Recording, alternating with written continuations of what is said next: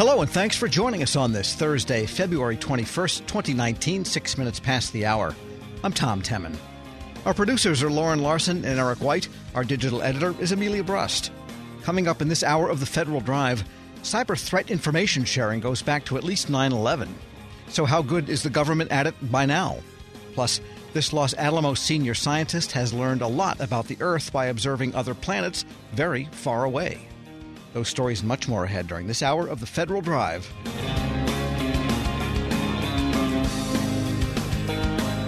But first, it might not be enough to call it a tsunami, but 2018 saw a spike in federal retirements for the first time in 5 years.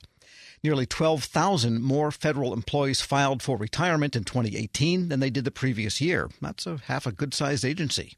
The last time retirements reached a comparable peak was 2013, a tumultuous year for the federal workforce. Federal News Network's Nicole Ogrysko joins me now to discuss retirement numbers and a few other workforce stories she's been covering the past week. And first of all, Nicole, walk us through those retirement numbers. That is something. After 5 years, maybe this is the wave.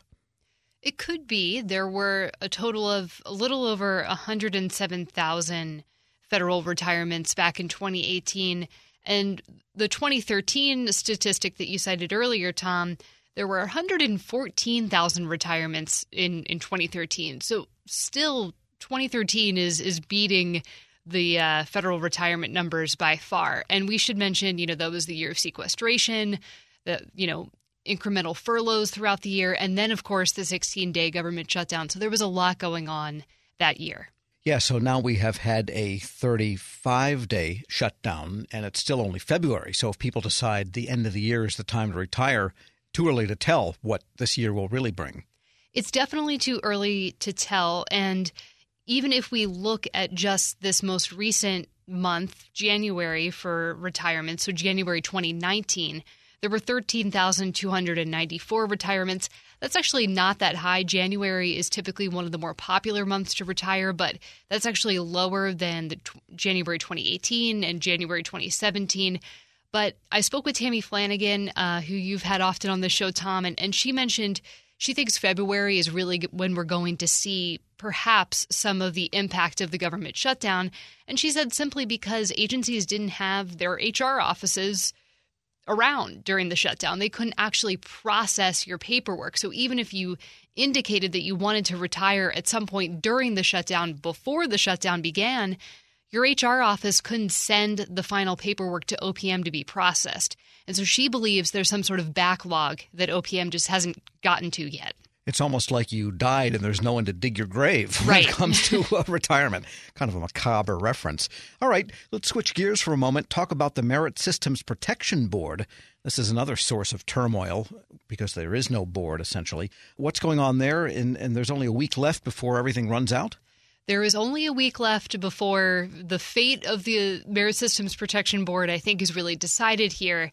And just to recap, so this past week, the Senate Homeland Security and Governmental Affairs Committee, they voted out 2 of the 3 of the president's nominees. The third nominee, he actually withdrew his name. That was Andrew Montz, who had a tough time getting through the committee the first time. He actually didn't get voted out of committee back in 2018, so he withdrew.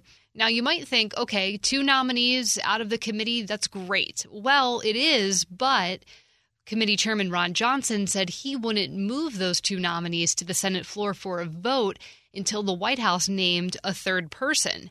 And like you mentioned, there is a week left to get all of this done. So the holdover term for acting MSPB Chairman Mark Robbins, that expires on February 28th. I talked to Chairman Robbins after the committee's hearing, and, he expressed really nothing but confidence that the administration understood what the timeline was and understood the need to nominate somebody soon.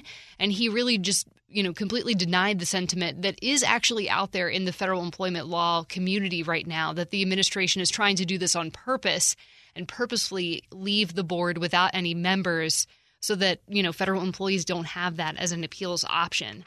But at the same time, this is really a tricky situation. How could he possibly be so confident? On one hand, the White House, if they name a third nominee, that person needs to go through a background check. They need to go through FBI clearance. That could take a long time. If it's someone that has been a political appointee recently, is one right now, perhaps, who's been through this process recently, well, maybe that could take, a short amount of time. But if this is someone that the committee doesn't know, that the community doesn't know, that hasn't been in government for a couple years, this could take, I think, longer than a week. And that's the concern at this point. I wonder if they could reach out and maybe find some good chief human capital officer somewhere that knows enough about federal employment that could move in there. Perhaps, but at the same time, there's no real requirement that to your point, there's no real requirement that you be a lawyer to have this job. But at the same time, federal employment law is really complicated. We're speaking with Federal News Network's Nicola Grisco, and you're reporting there are two other bills floating out there, one from the Senate that would extend Robbins by another year. Yeah, so the scenario that we're in right now is whether or not, one, the White House can name a third nominee and get it to the committee and have the committee move out that nominee and put all three nominees on the Senate floor for a vote before Thursday, February 28th, or if there's another option which these bills address. So the Senate has suggested, although the committee didn't vote on this bill, that they would extend Robbins's term for another year. There's another bill out there from Congressman Jerry Connolly in the House that would extend Robbins' term for another year, but it prohibits him from actually having another position, which he currently does. He is currently OPM's general counsel. And so that bill would nix that idea pretty quickly. Well, he's a man that has a high tolerance for difficult technicalities, let's put it that way. And also you're reporting about Veterans Affairs. The Veterans Benefits Administration has been in celebratory mode the past few days. New appeals modernization process. What are you hearing?